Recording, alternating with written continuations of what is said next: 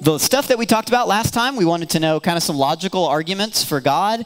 We can't prove that God exists. He sees fit to allow us to operate on faith. But there are some logical kind of exercises we can go through to say, you know what, this God thing is not crazy. It does make sense. And so one of those was the teleological argument, which is just a fancy word for the fact that we look around and we see evidence of a designer everywhere that we look. So we wouldn't look at Mount Rushmore and say, wow, neat natural formation.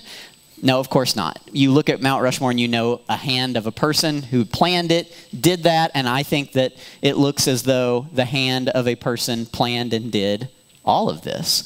DNA implies a creator because DNA is a language, and a language requires intelligence. When we look at the periodic table and see how regular it is and how predictable it is, that implies design, not something born out of chaos. So just some ideas there about the teleological argument. We talked about the cosmological argument, which is just a fancy way of saying cause and effect. Everything is caused by something. And so you have to follow that chain backward. How did this happen? Well, this and this happened, and that made that happen. Well, how did those things happen? How did those things happen? How did those things happen? And eventually you arrive at the beginning. And the beginning is either a chemical accident, an explosion that makes absolutely no sense, as you will see when we get into that here in another week or two. It's either that or it's God. And the truth of the matter is, there is no natural explanation that actually explains it. It requires a supernatural explanation. The reason why we're comfortable in saying God caused all of this, when we don't know where God came from, we say, well, the Big Bang caused it all, but what caused the Big Bang? Well, we don't know. Okay. Well, what caused God? Well, we don't know that either. But God doesn't need a cause because he's God. And he just always has been and always will be. And we can't explain him because he's not natural. We can't look at a natural set of laws and say, well, those are the laws that apply to God. God is beyond that. There is no natural explanation. There is a supernatural one, but you have to be willing in faith to accept a supernatural cause, which we do.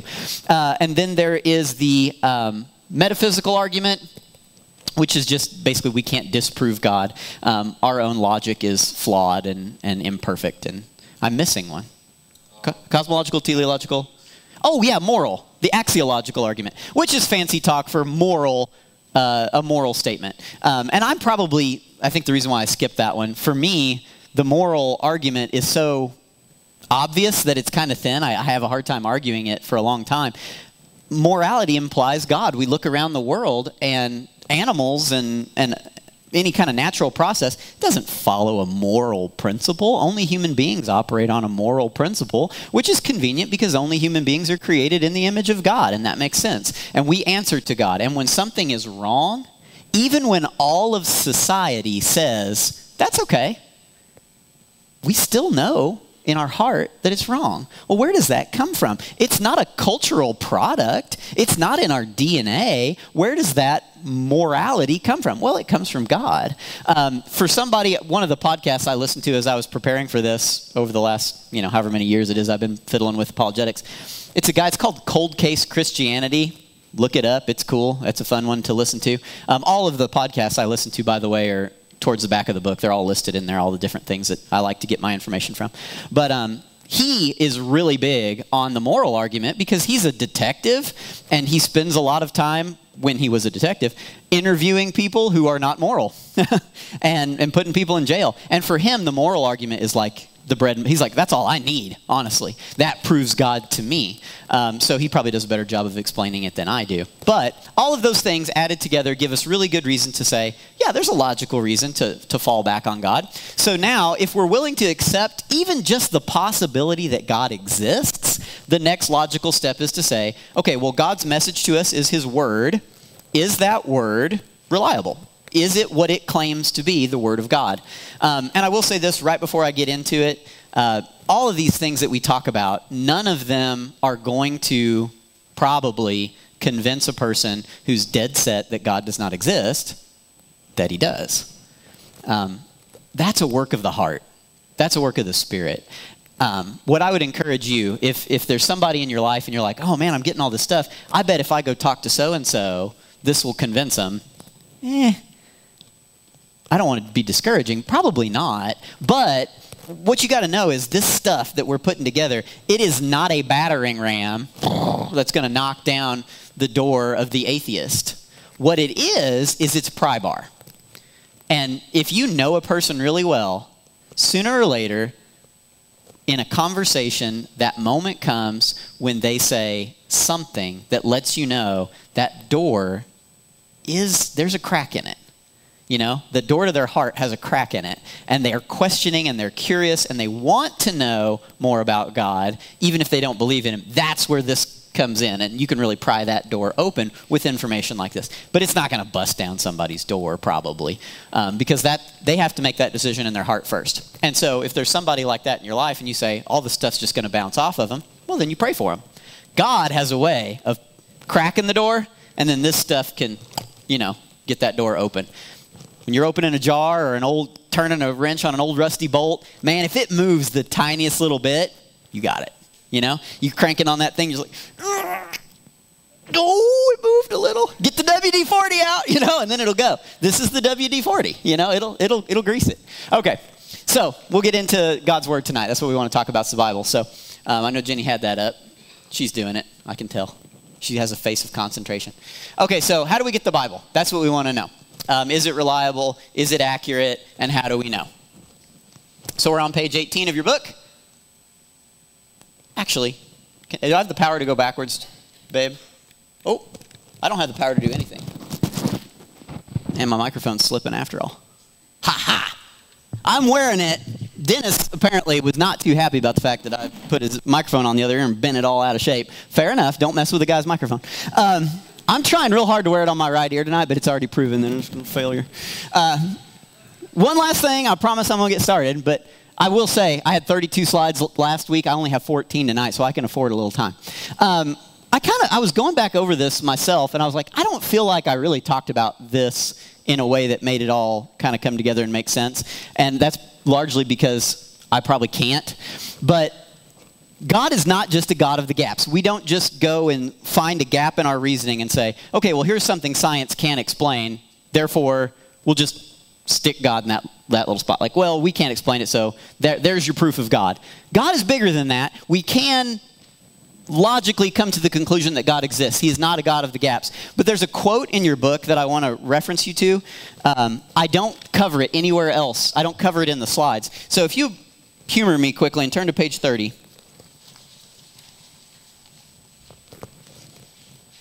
You and I have what is in Latin called an a priori argument. We already believe God exists. So we're going to read God into whatever it is that we're looking into. So when we propose how we all got here, we're starting from the standpoint that, well, God exists, and we're really just proving something that we already know to be true. But for an atheist, they look at that and they say, well, you've assumed God before you've actually proved him. That's true. But you are assuming God doesn't exist, and that's its own logical fallacy. Here's a guy who grew up, was an atheist, and decided, I'm going to prove that God does not exist, and this is the conclusion that he came to. This is Lee Strobel. He's the guy who wrote the book, The Case for Christ, and he's written some other The Case Fors. But The Case for Christ is really good. If you haven't read it, do so. A lot of people read it and say it's really dry and they don't like it. If you are one of those people, talk to me. I'll be happy to talk to you about it because I loved it and I did not get bored at all. And I'll help you. But Lee Strobel said this: I realized if I were to embrace Darwinism, survival of the fittest, the evolutionary explanation for how we all got here. If I were to embrace Darwinism and its underlying premise of naturalism, I would have to believe nothing produces fine-tuning. Chaos produces information. Unconsciousness produces consciousness. Non-reason produces reason. The central pillars of evolutionary theory quickly rotted away when exposed to scrutiny. I think Lee explains it better than I could. That's it right there. We come to this argument, even if you didn't believe in God and you really got into it and investigated, I think you would find there's more evidence supporting him than supporting any other explanation. Okay, so now let's get into his word, the Bible. you didn't miss anything. Those of you who just got here, we're just getting there. So how do we get the Bible? Okay. So I have a master's degree in history. We really like to pick apart source material. That's what we do. So when you're reading a history, I know I took a class in college, my very first graduate level course, History 401 or whatever, 601 or whatever in the world it was. What we did in there was find a history and then read it and figure out what the author's backstory is. If you read the words that they write, you can tell what they're all about. And you can crack a book open and get 5 pages in and be like, oh, this guy, he's from this country and they do this there. And you get all that figured out. So source material is very important. When we're doing a history, the absolute best thing we can get is a first-person account. We love it when a book is written by the person who actually experienced the event that they're writing about. I was talking to somebody after the Apologetics series last week, and we were talking about this, and I said, something that was written about 9/11 by somebody who survived 9/11, they were in one of those buildings and got evacuated, or they were a first responder that was there, or whatever. Like that, who would question that testimony? Like we wouldn't really pick it apart too much. How could we know? We were not there, they were there, and they're telling us what they saw. Yeah. What better source could you possibly get? Unless it was tape recorded, you're not going to get a better source. So, first person account, that's what we want, if we can get it. If we can't get a first person account, then the next best thing is a person who has access to people who have a first person account, and then they record it, and preferably they record it during the lifetime of other people who would have lived to see it. If I wrote a story about 9/11, I wasn't there. I was a senior in high school when that happened. If I were to write a book about that and go seek people out who had lived through it and wrote down what they said, and I published it next year, great. The testimonies that I write about, if I get it wrong, there are plenty of people to prove me wrong. Because if I wrote something completely made up, it wouldn't last. People would say, well, that's not right. And nobody would buy the book. And eventually it would fade into obscurity and it'd get lost and nobody would read it. Because people would tear it apart. So if we've got a book that was written by somebody who saw it themselves, or somebody who was alive at that time and interviewed people who saw it themselves, and it comes out in time for everybody to pick it apart if they want to pick it apart, then it should be accurate. And what's cool is the New Testament absolutely meets that standard. And we'll get into that here in the next couple slides. I am starting with the New Testament and not the Old Testament, which might seem weird because chronologically you'd think you talk about the Old Testament first. Here's why we talk about the New Testament first. The only reason I care about the Old Testament is Jesus. Have you read the Old Testament? Genesis, Exodus, Leviticus, oh man, Leviticus, that gets tough. If you read Genesis and Exodus, like that's fun. You get to Leviticus and it's like, I don't know about this. And it kind of doesn't get a lot better for a little while there. I would not bother reading the Old Testament if it wasn't for the New Testament. I'm still trying to make this thing work. I promise I'm trying. Put it up here. I move enough that it likes to move. Okay, so Jesus is our inroad. If you were a new Christian who was alive when Jesus was alive, and you saw him, and maybe you met him, but you didn't witness a miracle, you just saw him, and you heard people talking about him, and then you heard that he died, and you'd be like, oh, well, that's the end of that. Some God he was. But then you're hearing people say, no, he came back. They killed him, but he's back. He's around. It's within 40 days of him resurrecting. He's around somewhere. And then you see him, you'd be like, this dude's legit, right? I mean, like, he died. I know he died. They crucified him. Romans are professionals at crucifying. No doubt about it. The dude was dead. He was in a tomb, and there he is with holes in his hands, with a hole in his side that he'll show you if you ask. Apparently, Thomas did. And he was willing to show him. That's pretty convincing. If you met him and you missed it, you had the opportunity to see Jesus' ministry. You had the opportunity to witness miracles and you missed it. oh man, what a drag. But hey, like his best bud, John, wrote a testimony about it, wrote everything down, everything that he thought was important, and it's available. You can get it. It's called the Gospel of John. You're like, oh, I want a copy of that. You would want to get a copy of that because, yeah, I want to know everything that I can know. And then you find out, oh, well, Matthew wrote one too, and Matthew's is probably even more complete, not as personal. John's the personal one, but the Matthew story is a more complete story. You're like, oh, yeah, that's great. I want to read that. And then you find out there's 2 more stories. You want to read those. And then you find out there's all this cool, miraculous stuff going on in the first century church. People are getting bit by poisonous snakes and not dying. Prison doors are just popping open in the middle of the night and dudes are walking out. I want to know about that stuff. So you read all that and you've got that whole kind of New Testament down. And then you find out, well, there's a prequel. Jesus has a backstory. They've been predicting this guy for a couple thousand years. I'd want to read that too. Nobody wants to watch the prequel of a movie until you've seen the movie. You watch the movies and they're like, oh, they released one that comes before. Oh, well, I'll go watch that. It might have been boring in the first place, but now that I know how it ends up, I want to know what happened before. Well, that's the Old Testament. And so we'll get into that. But let's start with the New Testament. So the New Testament is either written by somebody who was alive for Jesus and watched him do it and walked with him, or somebody who walked with the people who walked with Jesus. So let's look at it. The entire New Testament, all of it, every book of it, is written by either one of his apostles, one of his physical, biological half-brothers, I guess we would have to call them, right? I mean, they're his brothers. They have the same mom and the same dad, but they're still only half-brothers. Read Luke if that doesn't make sense to you yet. Or really, really close associates of one of those categories. They were guys who were alive there, and all of the New Testament is written within the lifetime of anybody who wants to pick it apart. There's some debate about when the Old Testament or the New Testament was all finished writing. Probably around AD 70, which you got to think, Jesus, we're talking about his life happening around AD 30, his ministry. So you're talking about one lifetime of time. It was all there.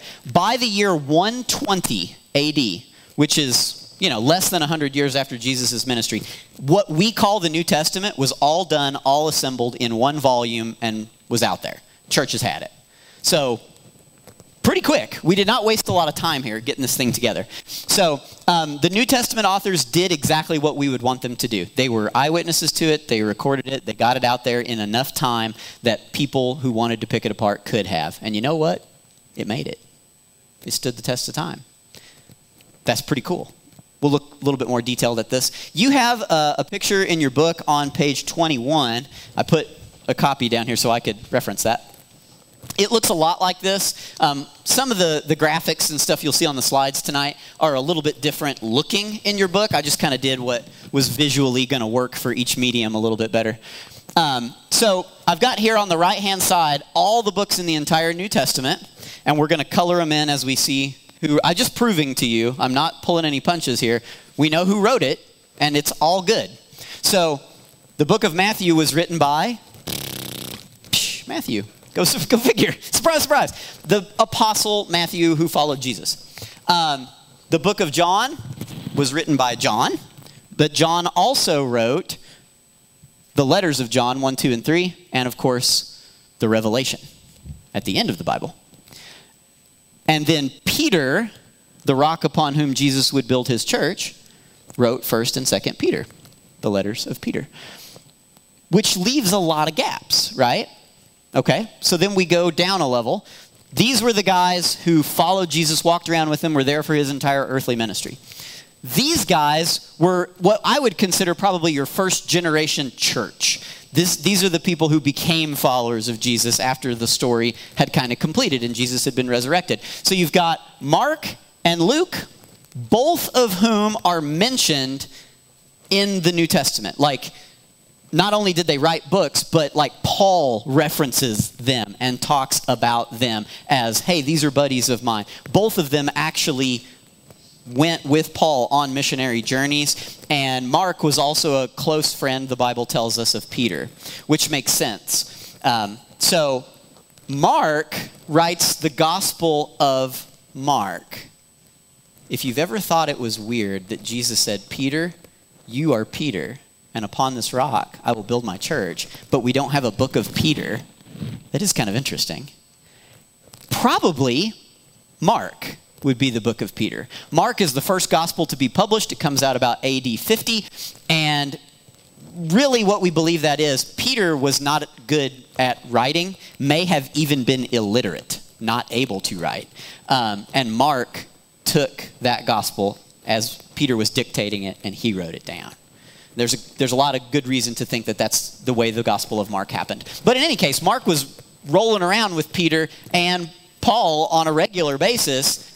He would know. He would be okay. You know, if a roadie for Aerosmith writes a biography of Aerosmith, that's probably pretty legit, right? I mean, honestly, probably better than what Aerosmith would write, because they were like sober for all of it, you know, and could actually write it down.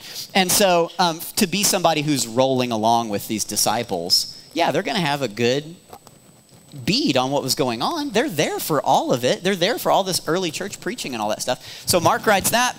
Luke is, again, he's a young man in the gospel accounts. They're talking about this young guy who opens his house up to the early church to come and hang out in. And that's this Luke. And he's also brilliant. He's a doctor.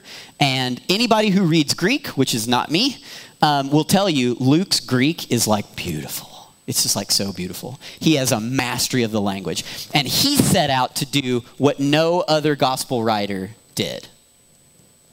John set out to write the personal, heartfelt story of Jesus. And it's my favorite gospel. The one whom Jesus loved wrote that gospel. And it's from the heart. And Matthew has this different mind that wants to write a slightly different gospel. And it's more complete, and it gives a really logical track through Jesus' ministry. And it's like, here's all the stuff Jesus preached about this, and here's all the stuff Jesus preached about this. Very complete. The Gospel of Luke is a history.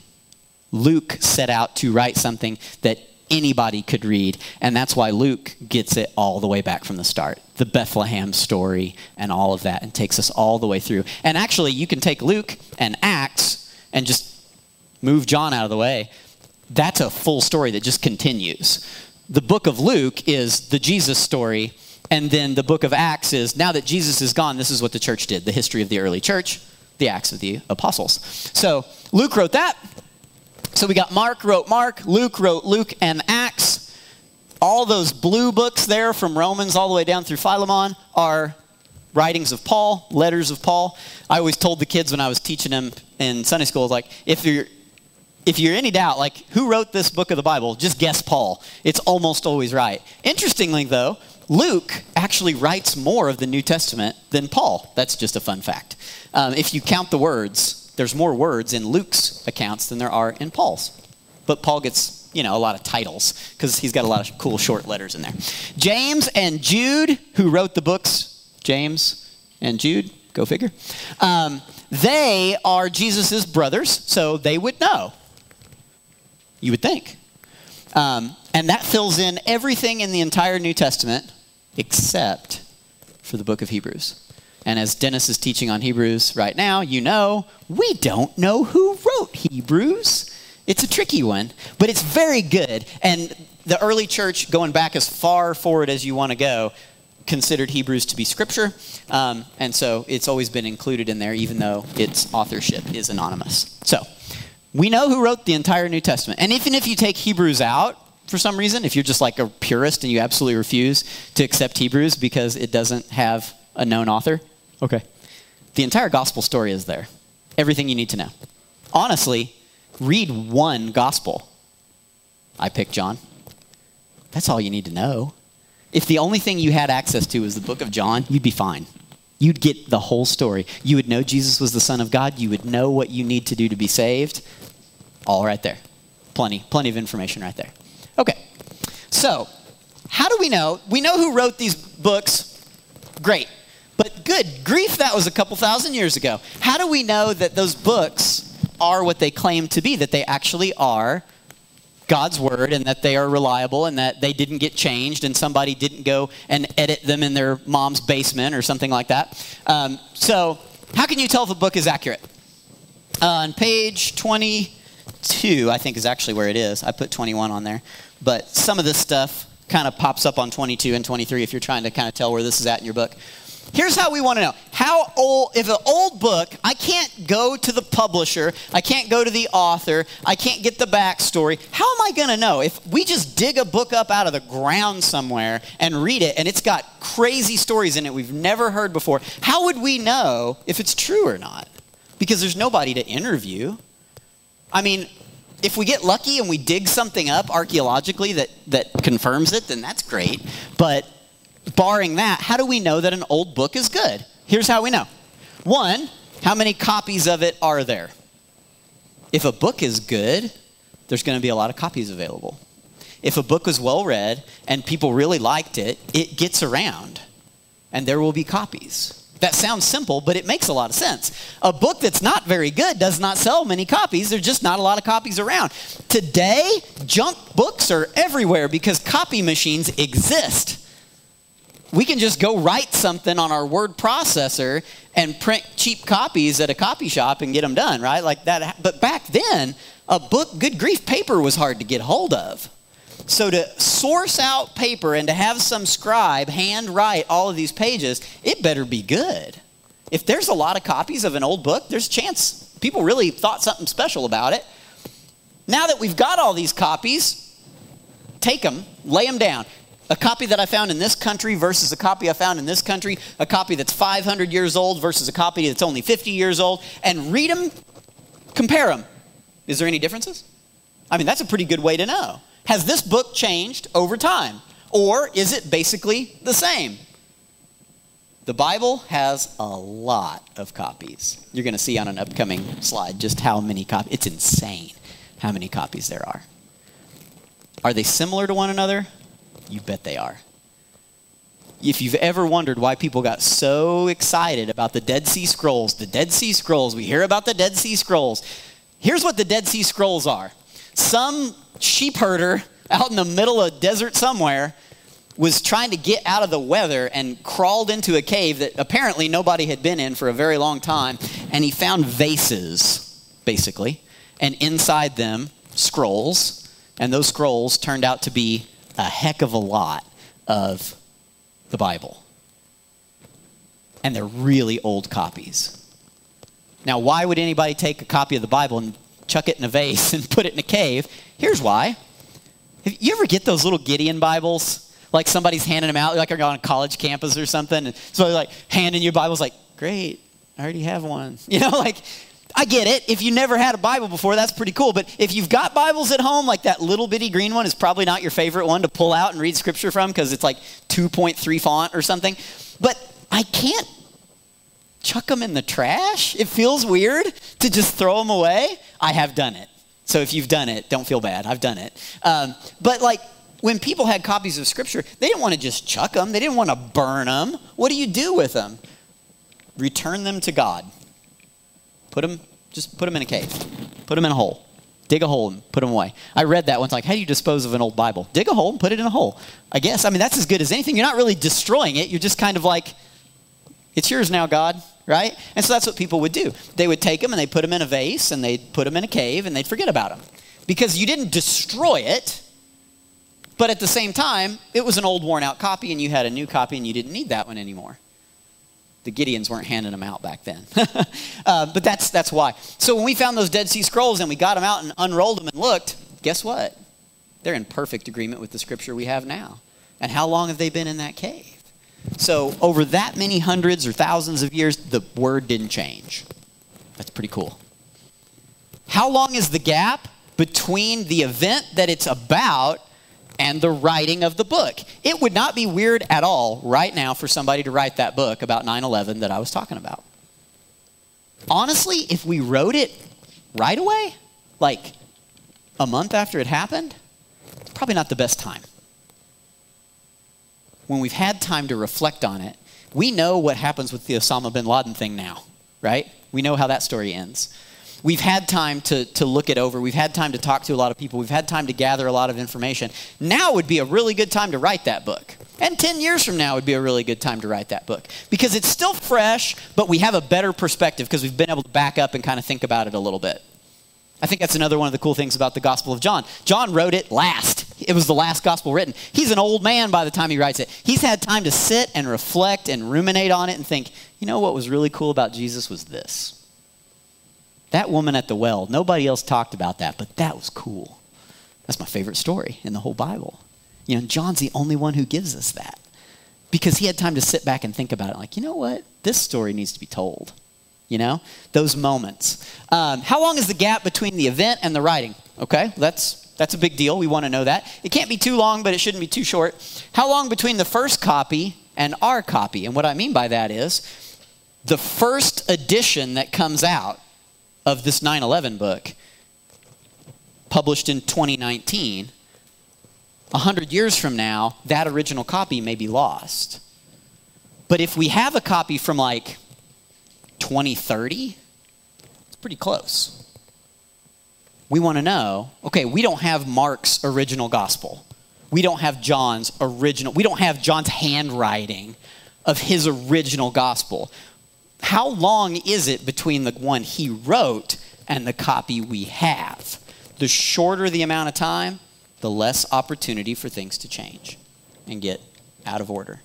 Okay, so this is how we tell if old books are good. Let's look at the Bible. We're going to compare the Greek New Testament to the Iliad. And the reason why we're picking the Iliad is because it's a really fun book to read. No, that's not why. The reason why we're picking the Iliad is the best, aside from the New Testament, the best historically valid text that we can go to in the ancient world and say, here's one that's, in some ways, almost comparable to the New Testament. And you'll see why as we get into it. This chart looks a little different, but it's in your book on page 23. The reason why it looks different on your book is I've put this down to just the Iliad because I don't want to waste a lot of your time talking about other books. The Iliad is the best by a long shot, as you'll see in that chart that you've got. But copies of the Iliad. We have 1,757 copies of the Iliad from different places and different times. So if we want to evaluate them, we've got a lot of source material to work with. From the time that Homer wrote the Iliad to the copy that we have, the earliest, oldest copy we have, there's a 400-year gap. So 400 years for the wording could have been changed and we wouldn't know because there's a gap there. We don't have an earlier text to compare it to. If you take every copy of the Iliad and lay it out side by side and you start comparing, you'll find about 95% of the Iliad is the same among all the copies. And there are changes, little editing things or places where a word kind of got copied down wrong or something got left out or whatever. In the New Testament, to compare, just Greek New Testament, we have 5,800 copies. And if you add in all the other languages, we have over 18,000 copies of the New Testament. Lots of source material to work with.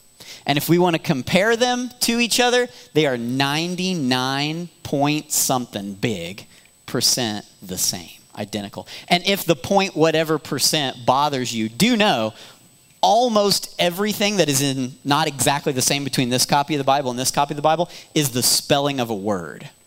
And in a lot of cases, somebody who transcribed it took the first spelling and just used that every time thereafter rather than trying to copy it, the misspelled word or whatever.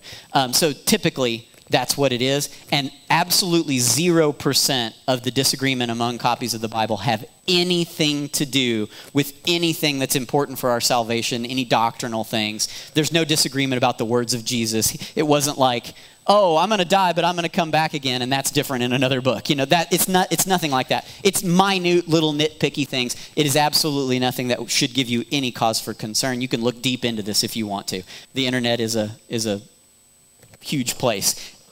Mind your source, but you get in there and you'll find there's nothing of concern that's different.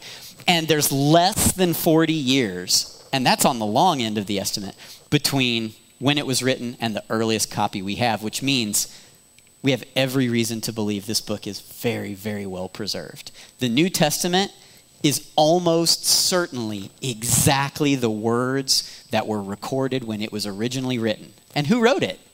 The people who walked with Jesus. And when did they write it? When everybody else who was alive to see Jesus saw it happen. If you didn't believe in God before, read one gospel, any gospel, and know a guy that walked with Jesus, wrote that word down, published it in the lifetime of everybody else who was alive to see Jesus, and the thing survived. Not only did it survive, it was copied and copied and copied and copied and distributed to every little church that could possibly get a copy of it, and people gave their lives in the testimony of it and to protect it. What else do you need to know? What more could you ask for? That's good. I mean, if not one other thing could be said for the Bible, that's more than enough to give you the confidence to know that the words in it are true. If every single one of these guys agrees, Jesus claimed to be God, proved through his actions that he was God, told us he was going to die and come back from the dead, and then did it and said, I'm going to go back home and get things ready so that you can come. What more do you want? That's it. That's all you need. Who cares how the Old Testament was preserved? If Jesus quoted from it, it gotta be good, right? He quoted the Old Testament all the time. He clearly was confident in it, and we should be confident in the New Testament. That locks it all in. I don't think there's anything else you need to know. We don't stop here, but if that's all we had, that's all we need. To me. And the Iliad is a strange example. Most ancient texts, that 400-year gap on the Iliad, that's only a 40-year gap on the Bible, it's 1,000 years for older texts, for other ancient works. And most of them have fewer than 250 copies, versus it's 1,800, versus our almost 6,000. And we're finding new ones all the time. And we're getting cool technologies to find new ones. I know I saw something in an article recently. There was a copy of a Torah scroll, or not a Torah scroll, a New Testament scroll, and it was burned. But they kept it because they said, one of these days, maybe we can do something with that. And now they've got some sort of scanning electron microscope thing that they're able to scan. If you tried to unroll it, it would just crumble. But they left it rolled up. And they've got a way now to scan through the layers and actually see what's on those deeper layers. And they're finding what you would expect them to find, scripture that matches 100% with other things, other scripture, stuff that we already know. It's nothing new, which is good. We want there to be nothing new, right? Like, that's awesome. Okay, so our New Testament documents are all 40 to 50 years behind Jesus' resurrection, of them all being written. They were regarded as correct. Every single author that we mentioned of the New Testament died because they were preaching about Jesus. And on their horrible execution, did not recant a word of that testimony. If we are to be made to believe that the Bible was just written by some dude, this proves that's not the case. If we are to believe that these guys fabricated the story, why would you fabricate that story? People lie all the time to elevate themselves. People tell elaborate backstories about themselves. We've seen that happen. There was the person who went on the Oprah show or something, some book they wrote about their life, and it turned out it was all made up. They did that because they wanted to be on Oprah. They wanted to sell 1 million copies of a book and make a bunch of money. The New Testament authors got nothing but pain and misery for this. There was no fame, there was no fortune, there was no entourage of important people or attractive people to follow them around. Paul got stoned for preaching the word of God. And then 2 towns later turned around and went back where they stoned him to preach at him some more. He was just asking for it. And he got it eventually. They all did. Everybody but John died for their faith without taking back a word of it. That tells a lot to me. That's all I need. They had everything to lose and nothing to gain on this world. But they had confidence in a world to come because they met a guy from that world who told them how it was going to work out. That's it. That's all we need.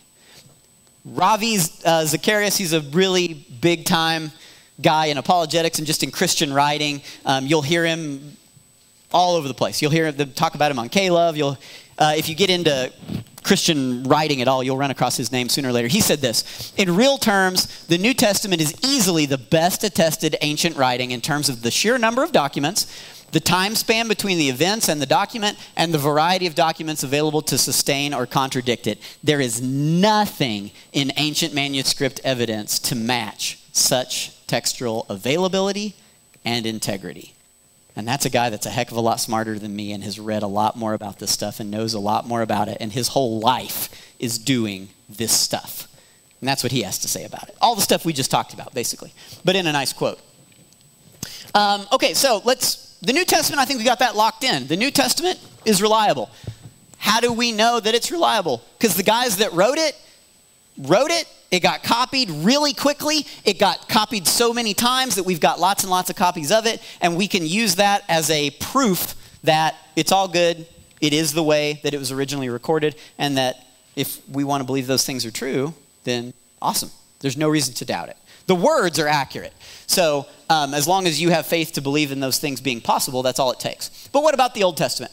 Again, most of the books of the Old Testament were written by the people who experienced it. If you turn to page 24 of your book, I've got a whole graphic there. I'm not going to go through it, but Joshua wrote Joshua. Cool. Jeremiah wrote 1st and 2nd Kings and Jeremiah. Like you would think that he probably would write Jeremiah. The books that Samuel wrote, the books that Solomon wrote, the books that, each of the prophets, Ezekiel wrote Ezekiel and Daniel wrote Daniel and all that good stuff. Most of them were written by the people who experienced it. The exception is the books of history, Genesis, Exodus, Leviticus, Numbers, Deuteronomy, those first Torah books. Now, the later parts of that were written by Moses and he experienced it, But Genesis, that's pure history, right? I mean, none of the people who were alive for the creation of the world got to tell about it. Adam and Eve died. So we don't have a book of Adam. So Moses was writing a history there. But historians that write the Bible, yeah, they have the inspiration of God. And it is entirely plausible that Moses could have just, under God's direction, went under some tree somewhere and wrote the Bible down, and God could have spoke it into his ear. That's possible. But it's also entirely possible and highly likely that God did with Moses what he's done with man through all of the generations of man, which is he delivers his word to man and expects man to keep it. When Moses wrote those books, why would we think that he had no source material to work from? Yes, Moses worked under the inspiration of God. But there's no reason to think that somebody back there didn't write stuff down and Moses would have had access to those things. The history of his people. When the Israelites walked places and they carried the Ark of the Covenant and the tent around with them, they also carried scrolls with them. Well, that wasn't new. They were probably doing that before. Moses not only had God, but he probably had the writings of man to work with as well. People don't talk about that a lot. Part of that is because I think we think that early man was in some way unintelligent. We always think we're better than the generations before us. And it always surprises us when we dig stuff up and we're like, whoa, what is this? The Baghdad battery. This thing, this clay jar we dug up. The only thing it can possibly be is a battery. It has electrodes in it and like places to hook wires up to it. What in the world else could it be? And that thing is hundreds and hundreds and hundreds and hundreds of years before electricity was discovered by man or what? We just forgot. The civilization that had that stuff figured out got wiped out by somebody. Man has always been intelligent. There's something we call the Antikythera mechanism. I don't know if you've ever heard of this before. They found it in the bottom of a bay somewhere in Europe, someplace advanced civilization kind of place you'd expect, Mediterranean Sea. I should have looked it up, but I wasn't planning on talking about it. They dug this thing up out of the ground, and they're trying to figure out what in the world it is. And over time, they finally figured it out. It's a computer, really, essentially. I mean, a simple one. But basically, you could program this thing. It's a bunch of gears and levers and stuff. And you could basically program this thing to your own personal calendar and you give the thing a crank every day, and it moves all these things ahead. It tells you what phase of the moon it is, what season it is, what time of day it is. It tells you, if you put your own personal calendar items in there, like, oh, I want to remember my wife's birthday, which is tomorrow. I remember. Thank you. You could put that in there, and it would keep it, and it would let you know every time. And weird things that are on strange cycles that don't repeat real regular. It could do it all. It was this neat little computer for keeping track of dates and stuff. And the thing is thousands of years old. It has to be. Man is not dumb and never was. We get this caveman mentality. Oh, men, I'll rip cavemen apart for you on another day. But we think ancient man was stupid. Ancient man was not stupid. They wrote this stuff down. Adam very well may have been a writer. There's no reason to think he wasn't. He was smart enough to hold a conversation with God the day he was born. God gave him a job, name the animals, and he did it. You think Adam couldn't write? God can write. He did it. He wrote the 10 Commandments with his own finger on stone. And Adam was created in God's image. I have every confidence that Adam could have written if he wanted to and keep track of things, and I think he probably did. Did Moses have Adam's copy? No. But he might have had a copy of that copy. He might have. I don't know. Adam was fully capable of anything he wanted to do, including writing, because Adam was made in the image of God. So Moses had probably some written source material to work from. Tell you a little story here. Jennifer and I, when we were in college, we went to Missouri State West Plains and got our AA degrees. If we had gotten an AA degree from any other credible university on earth and we transferred to Springfield, they wouldn't have even questioned it. They'd just be like, oh, you've got an AA, cool. Move on to your next level of courses. But because it was Missouri State's branch campus in West Plains, they went through our AA degree with a fine-tooth comb and said, no, you have to retake this and this because these credits don't transfer. I have a degree. It's done. I had to go back and take classes that I already had gotten a degree for some reason. One of those, I took Old Testament and New Testament history, but at Missouri State, that doesn't work. You have to take REL 100. So Jennifer and I took it together as seniors in a class of freshmen. It was lovely. And in REL 100, actually, side note, we watched a girl lose her faith in REL 100 because she didn't have this. She didn't have this preparation.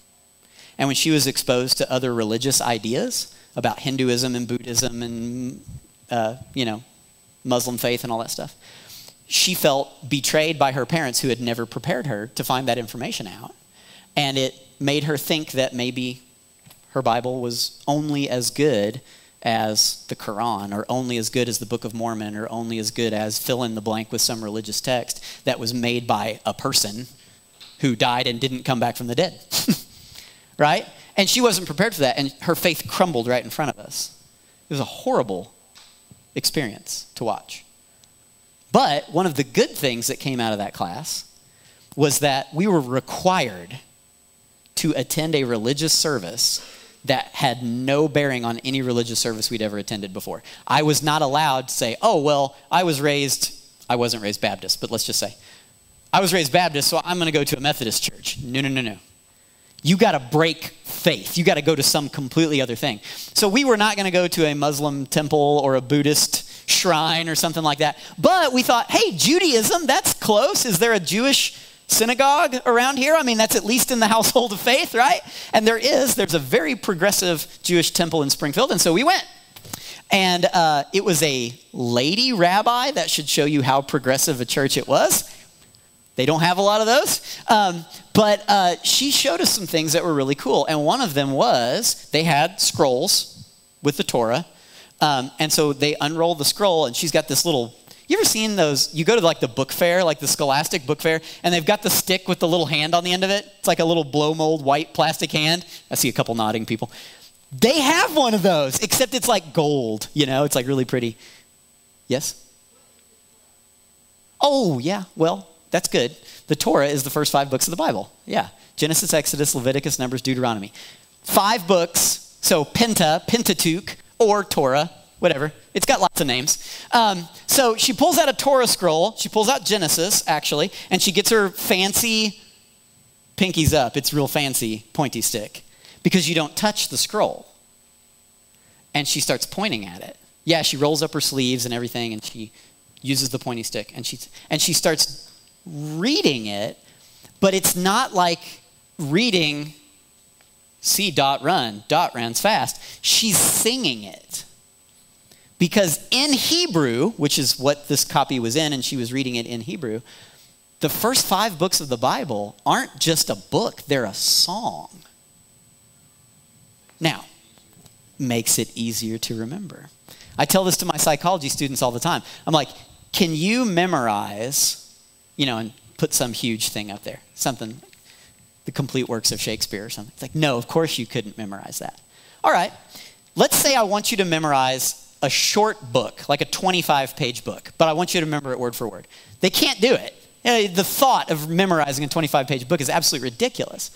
But I'm like, okay, lay out 5 albums and start singing the lyrics. You remember them.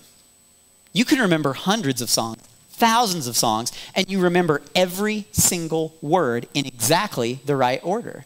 And if you're driving down the road and your favorite song comes on the radio, but it's the live version, and they do something different with you, like, whoa, that's not the way it goes. Or even if just like the pitch of a part is different, it's like, that's not right, right? Like, instantly. Because our brains are just made to work that way. God made us that way. And if it's put to music and it's got a little rhyme to it, we can do it. And the Hebrew Bible, we lose it in the English translation. But the original Hebrew Bible, it has meter, it has rhyme, it's a song. And once you had heard it your whole life and you've heard this thing over and over again, it was no trouble for you to remember it. In fact, Jewish children were raised, and it's just like one of the things, when you get out of 7th grade or whatever, you have the entire Torah memorized. You can sing the whole thing. Really? Yeah, that was normal. Like, Jewish people just did that. That was just part of the deal. That's part of being in the household of faith. So they had the entire Torah memorized. So when we say like, oh, well, Moses is working from, like, how do we know what the story of Genesis really is? Nobody was there to write. Well, yeah, there's been people to write it. We would have had a written copy. And also, it was in a song format. And God wanted it that way. God had it put together that way so that his people would remember it. His people would remember it when they're walking through a desert and it's not convenient to carry copies of books around with you. We live in the information age. We don't need that now. We can pull the Bible up on our phone. God gives his people what they need in the time that they need it.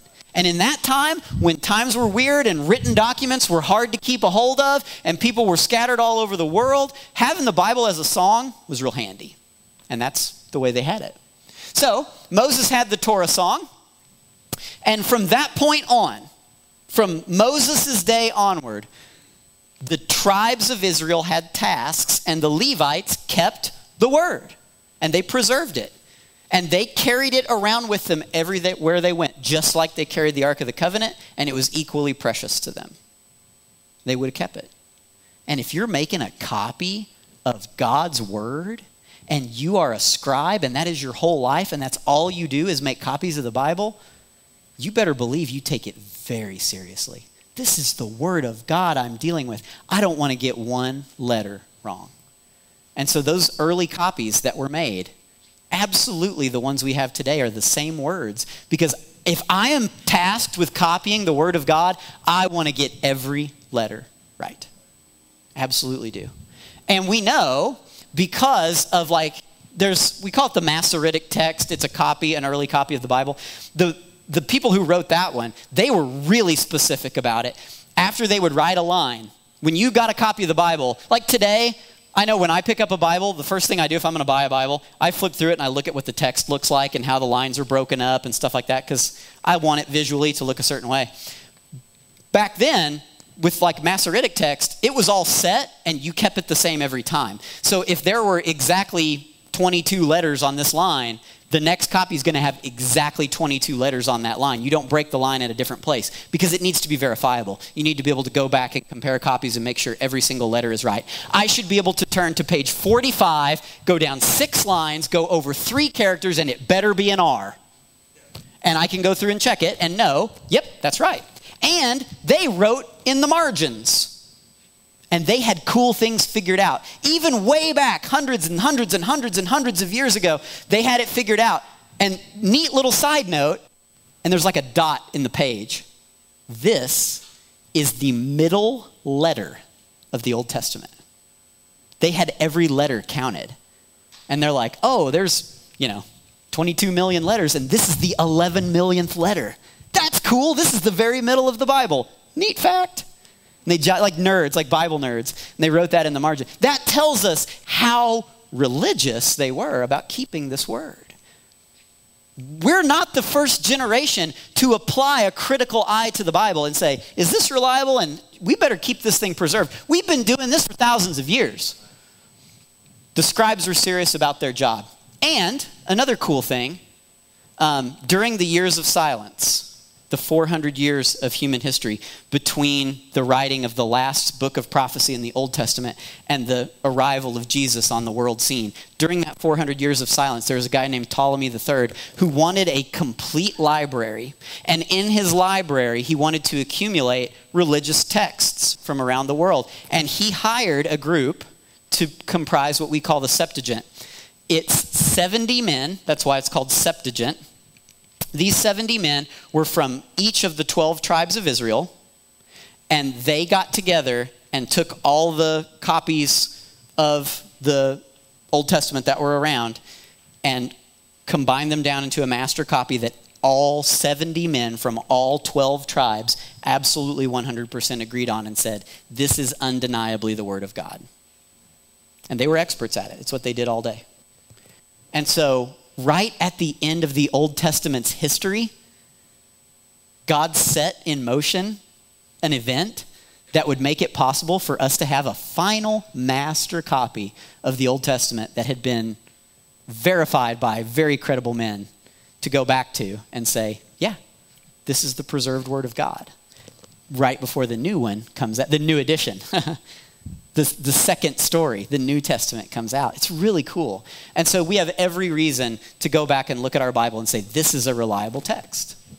Okay, so page 26 of your book, you got a couple blanks you can fill in. We haven't had any blanks tonight, so now's the time. And we're like done, so. The Old Testament was mostly written by the person who, and you put this underlined bit down, who experienced it. It's inspired by God, but they also sought, mankind's standards of accuracy. So that's good. And then I put this down because this is absolutely true. If we picked any other book up and it met even half of the criteria for historic accuracy that the Bible meets, no one would question the source. No one would question the source. Because it's the Bible, people nitpick it because they don't want to believe it. But if the Bible is not reliable, then no other book is. And that is the truth. That is not a charged statement by a guy who believes in the Bible. I'm saying just based on the statistics alone, if you cannot accept the authenticity of the writing of the Bible, there is no other book you can rely upon because it's more credible than any other book. We just showed you that. We just proved that it is.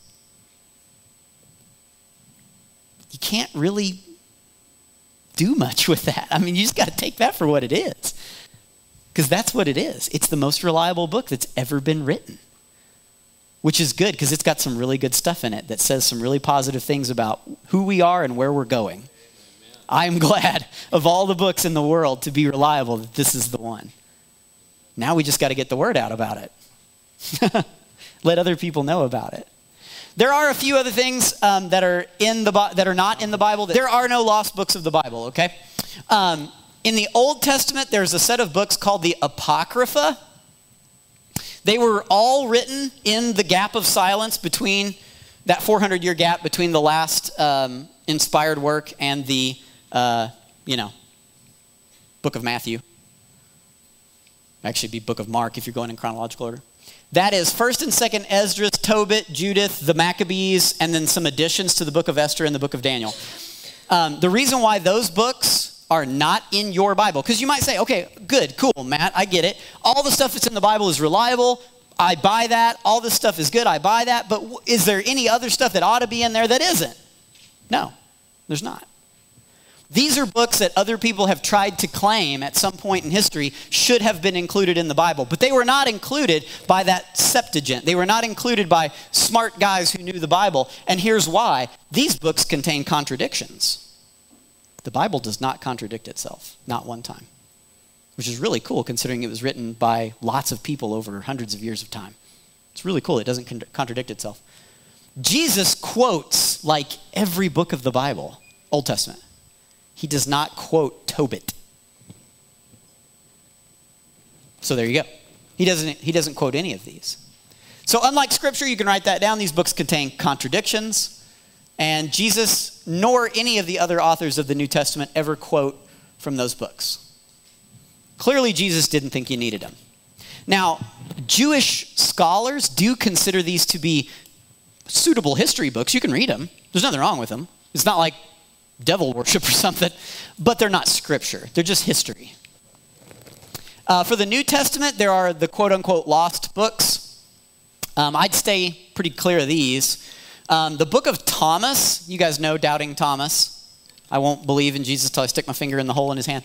Supposedly, he wrote this gospel containing new, previously unreleased statements from Jesus, but the book of Thomas actually contradicts the Bible and was never included in canon Scripture, and so we need not read it. The Gospel of Mary reeks of Gnosticism. Gnostics were a group of people who kind of came into power a while after Jesus' resurrection, and they believed that Jesus was a really cool guy, but not actually the Son of God. And so they kind of had a different take on it. We don't want anything to do with Gnostics because we know Jesus was the Son of God. The Gospel of Judas, apparently he wrote a gospel before his suicide. I don't really know how that works out. It paints Judas as not a betrayer of Christ, but operating on Jesus' instructions. Like, hey, dude, sell me out. It'll be cool. I don't think that's right.